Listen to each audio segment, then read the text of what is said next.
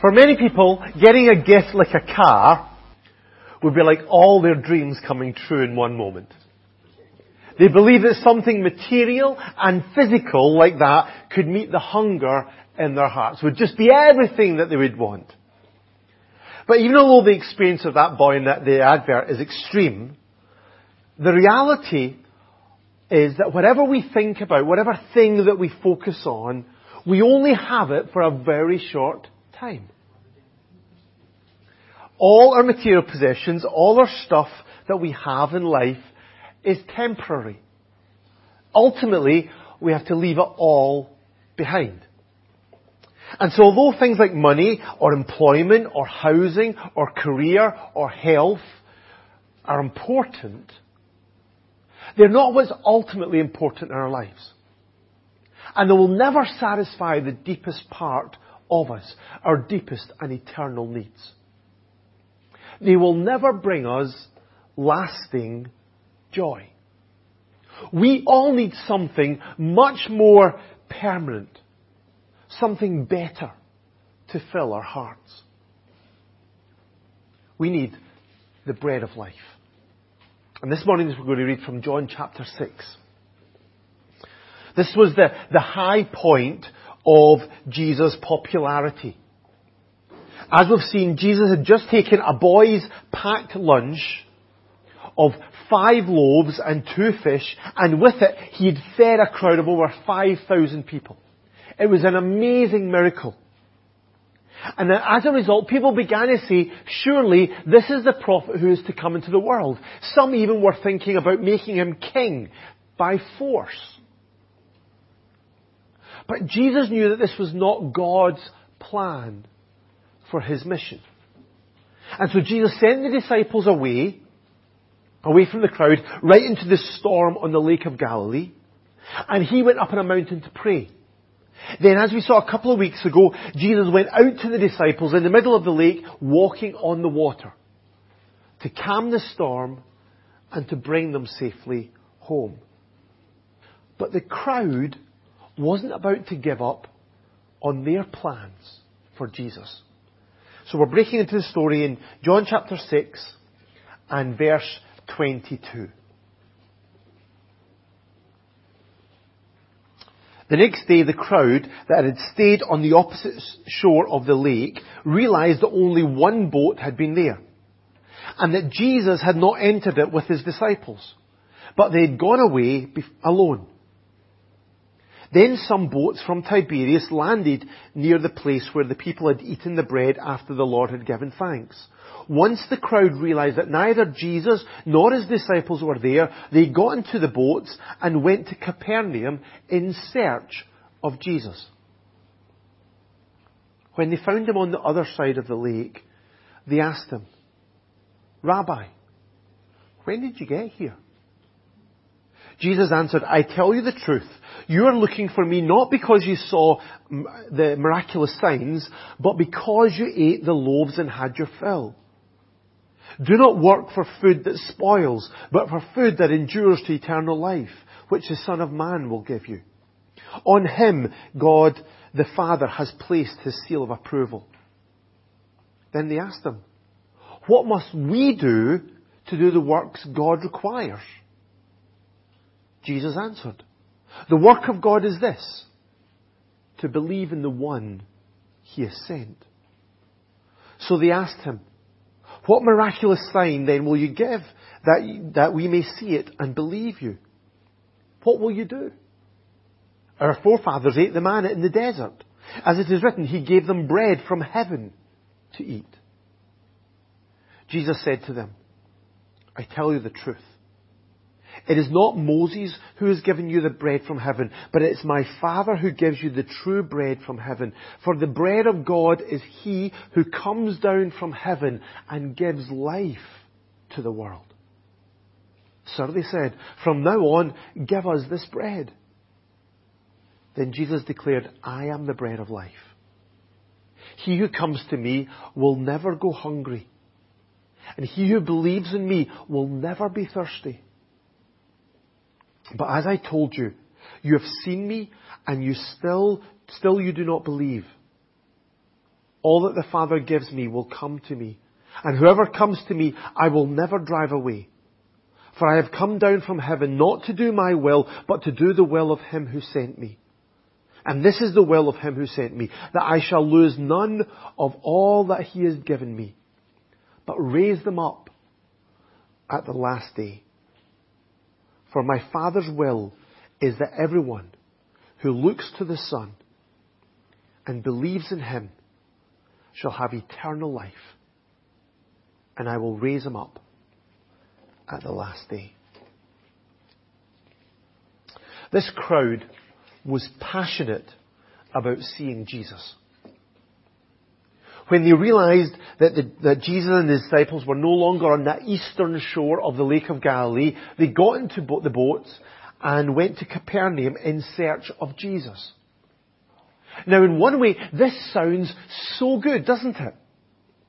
Wouldn't it be great if thousands of people in Enniscorthy were flocking to meet Jesus today? That would be amazing. We would rejoice in that. But there was a problem with all of this.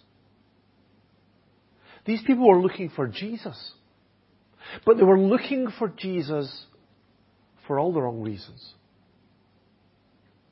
When they eventually found Jesus, they asked him, "Rabbi, when did you get here?" They'd seen the disciples go off across the lake in a boat, but they knew Jesus hadn't been in that boat. So how did Jesus get across the lake to the other side so quickly? But did you notice that Jesus didn't actually tell them? Jesus didn't actually sit down and say, "Well, by the way, I just went for a walk on the water and I calmed the storm and I brought the boat immediately to that." That was an amazing miracle, wasn't it? He didn't say that at all. The walking on the water was a private sign for the disciples.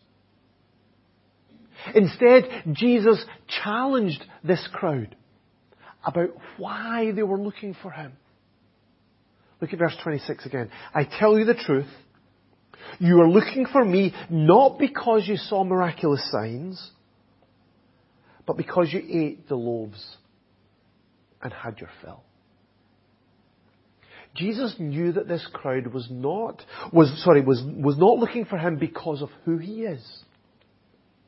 Rather, they were looking for him because of what he could give them. The crowd had seen that miraculous sign of loaves and fishes. They'd been amazed and astounded that Jesus could feed thousands of people from so little. But instead of responding to that by wanting to meet Jesus, listen to him, trust in him, to know him, to follow him, all this crowd wanted was to find Jesus so they could get another free lunch. They'd put in so much effort to see Jesus, but for all the wrong reasons. They'd been completely distracted by their materialistic needs. That's why Jesus rebuked them so clearly in verse 27. He said, "Do not work for food that spoils, but for food that endures to eternal life, which the Son of Man will give you." So it wasn't that the crowd was being too demanding. It was that they were willing to settle for so much less than what Jesus had come to give them. They weren't asking too much. They were looking for too little.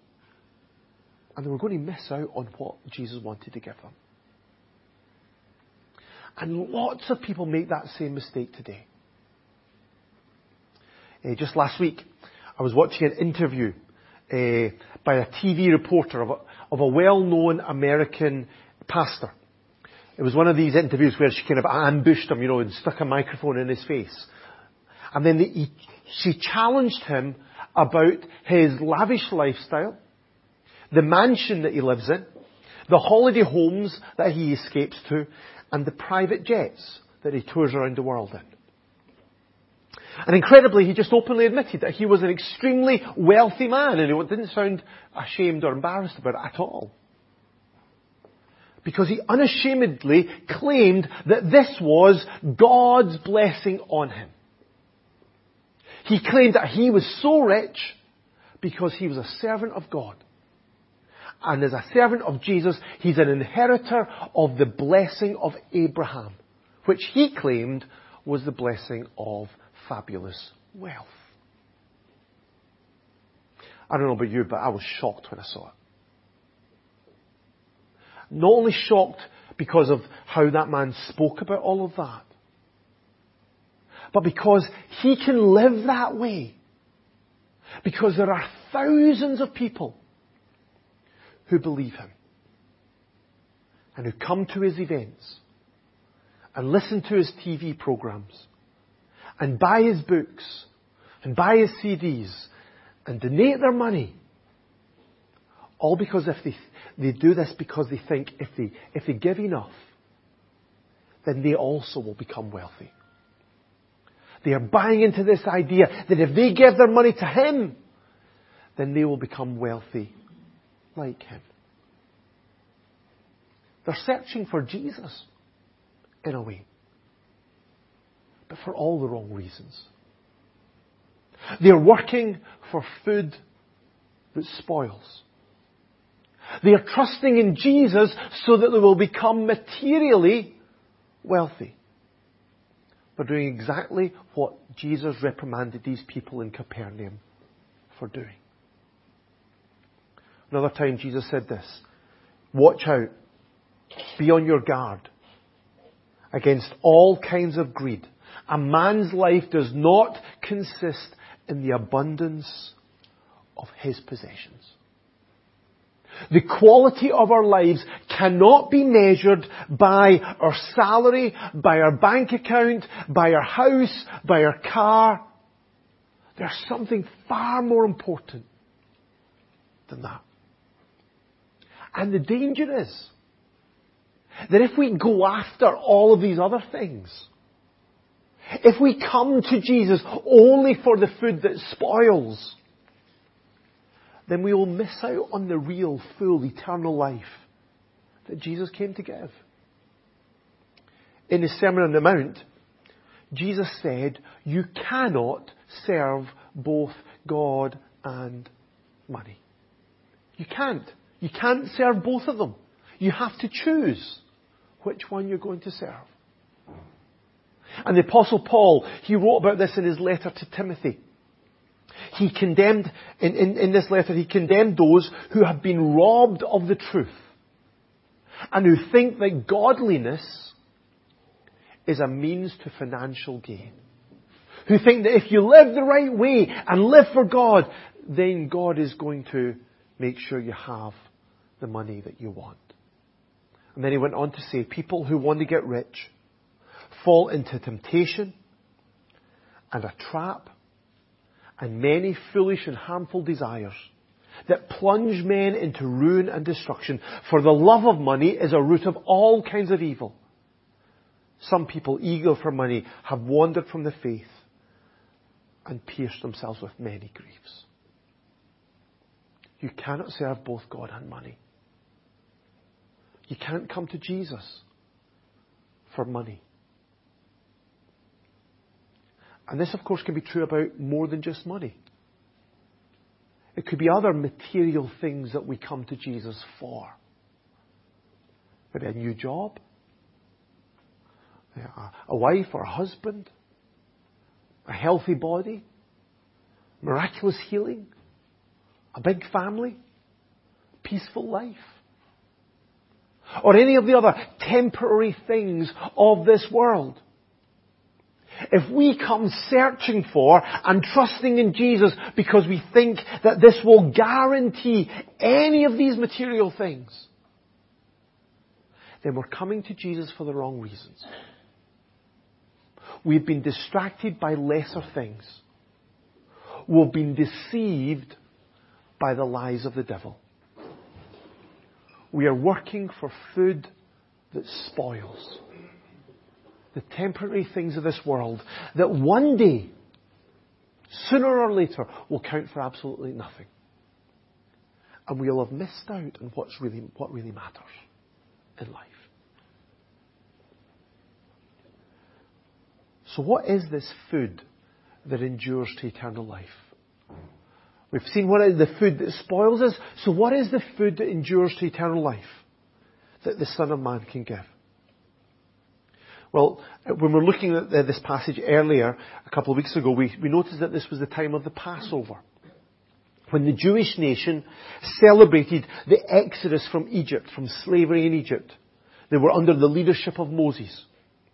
And maybe this is why the crowd said to Jesus, verse 30, "What miraculous sign then will you give that we may see and believe you? What will you do? Our forefathers ate the manna in the desert. As it is written, He gave them bread from heaven to eat." In the forefront of their minds were all of the miraculous signs that were done at the time of Moses. Remember all the 10 plagues and the crossing of the Red Sea? And especially in their mind was how that when they were wandering around the desert for 40 years, they were provided manna. Little wafers of bread that just appeared on the ground every morning. Well, 6 mornings out of 7. And they collected it and ate it. They were basically challenging Jesus to prove who He was. It was as if they'd completely just overlooked, just completely blanked the feeding of the 5,000 that they'd just witnessed. He said, "Come on, Jesus, prove to us who you are." I think they're just, again, hoping to benefit materially from what Jesus could give them. They want another miracle. But Jesus corrected their whole thinking. He said in verse 32, "It's not Moses who has given you the bread from heaven, but it's my Father who gives you the true bread from heaven." They were right in saying that this manna was from heaven, but they were wrong in thinking it was Moses that had given it. It had come from God. It was a gift from God. But Jesus wanted them to focus on a different kind of bread that had come from heaven, that was a gift from God. And this bread Jesus talked about in verse 33. "For the bread of God is He who comes down from heaven and gives life to the world." This is the bread that He wanted them to focus on. A person. Not little wafers of bread on the ground, but a person. A person who'd come down from heaven to give them real life. And when the people asked for that bread, this is what Jesus said. Verse 35, "I am the bread of life." I am the bread of life. It's the first of 7 I am sayings in the book of John. It declares that Jesus is the only one who can meet our deepest needs. In this time, bread was the primary source of nourishment. It was the basic requirement for life. And so if Jesus is the bread, then He is the basic requirement for our lives. In his first letter, John wrote this: "He who has the Son has life. And he who does not have the Son of God does not have life." If you have Jesus, you have life. If you don't have Jesus, you don't have life. Because Jesus is the basic requirement for life. He is the one who came down from heaven to give us life. Not a materially wealthy life, just for a short time here on earth, but the fullness of eternal life. He came to give us salvation, forgiveness of our sins, adoption into His family, freedom from punishment, a full and abundant life in relationship with God. And that's why Jesus went on to say in verse 35, "He who comes to me will never go hungry, and he who believes in me will never be thirsty." Again, this is not the promise of the satisfaction of all our earthly desires. Jesus is not promising that. That's what the crowd wanted in wanting more bread. But rather, this is the promise that Jesus is the only one who can satisfy the deepest part of us. He is what our hearts ultimately long for. That's what Jesus said in John chapter 17. He says, this is eternal life, that they may know you, the only true God, and Jesus Christ whom you've sent. So we don't need to start with Jesus and then go on to something else because we get fed up with just having Jesus. We long for something more in order to get right with God. We don't start with trusting in Jesus and then have to progress and go on to deeper and harder things in order to get closer to God. If we have Jesus, we have everything that we need. And this is forever. This salvation and this satisfaction will never decline. It will never fade away. Because Jesus secures our future. Verse 37 says, all that the Father gives me will come to me. And whoever comes to me, I will never drive away. Here again in John is that combination of the two truths that seem contradictory but both are true. The sovereignty of God's call, all that the Father gives me, and the freedom of people to respond to that call will come to me. But however we work that out in our head, or however we try to just hold on to both of those truths, there's a simple truth here. Is that Jesus will accept everyone who comes to Him. Whoever comes to me, I will never drive away. Whoever comes to me, I will never drive away. Jesus will receive us. He will welcome us into His kingdom. He will never reject us. He will never abandon us. If we come to Jesus, He will never drive us away. And so we will be secure for all eternity. Look at verse 39 and 40. This is the will of Him who sent me, that I shall lose none of all that He has given me, but raise them up at the last day. For my Father's will is that everyone who looks to the Son and believes in Him shall have eternal life, and I will raise them up at the last day. This is our eternal security. And it's founded on not the strength of our commitment, not how well we're doing as a Christian, not even our decisions. It's based on the will of God.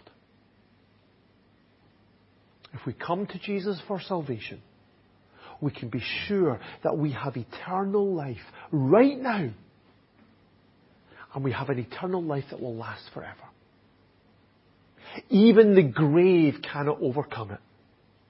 Because Jesus gives us resurrection life. He will raise us up at the last day. But of course, this is only available to us because of His sacrifice. Later in this chapter, we'll look at next week, in verse 51, Jesus will say, this bread is my flesh, which I will give for the life of this world.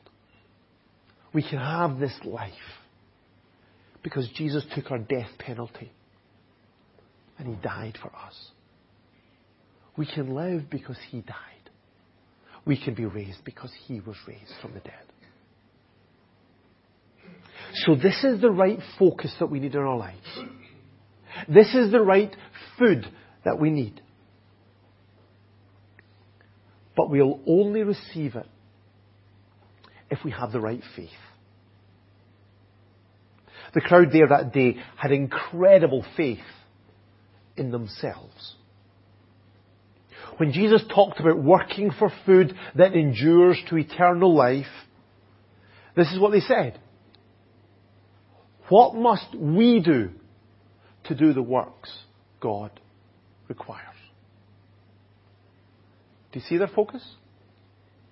This is their default religious position. They thought that getting right with God was something that they could do. was something that they could achieve. It was about putting in the right effort.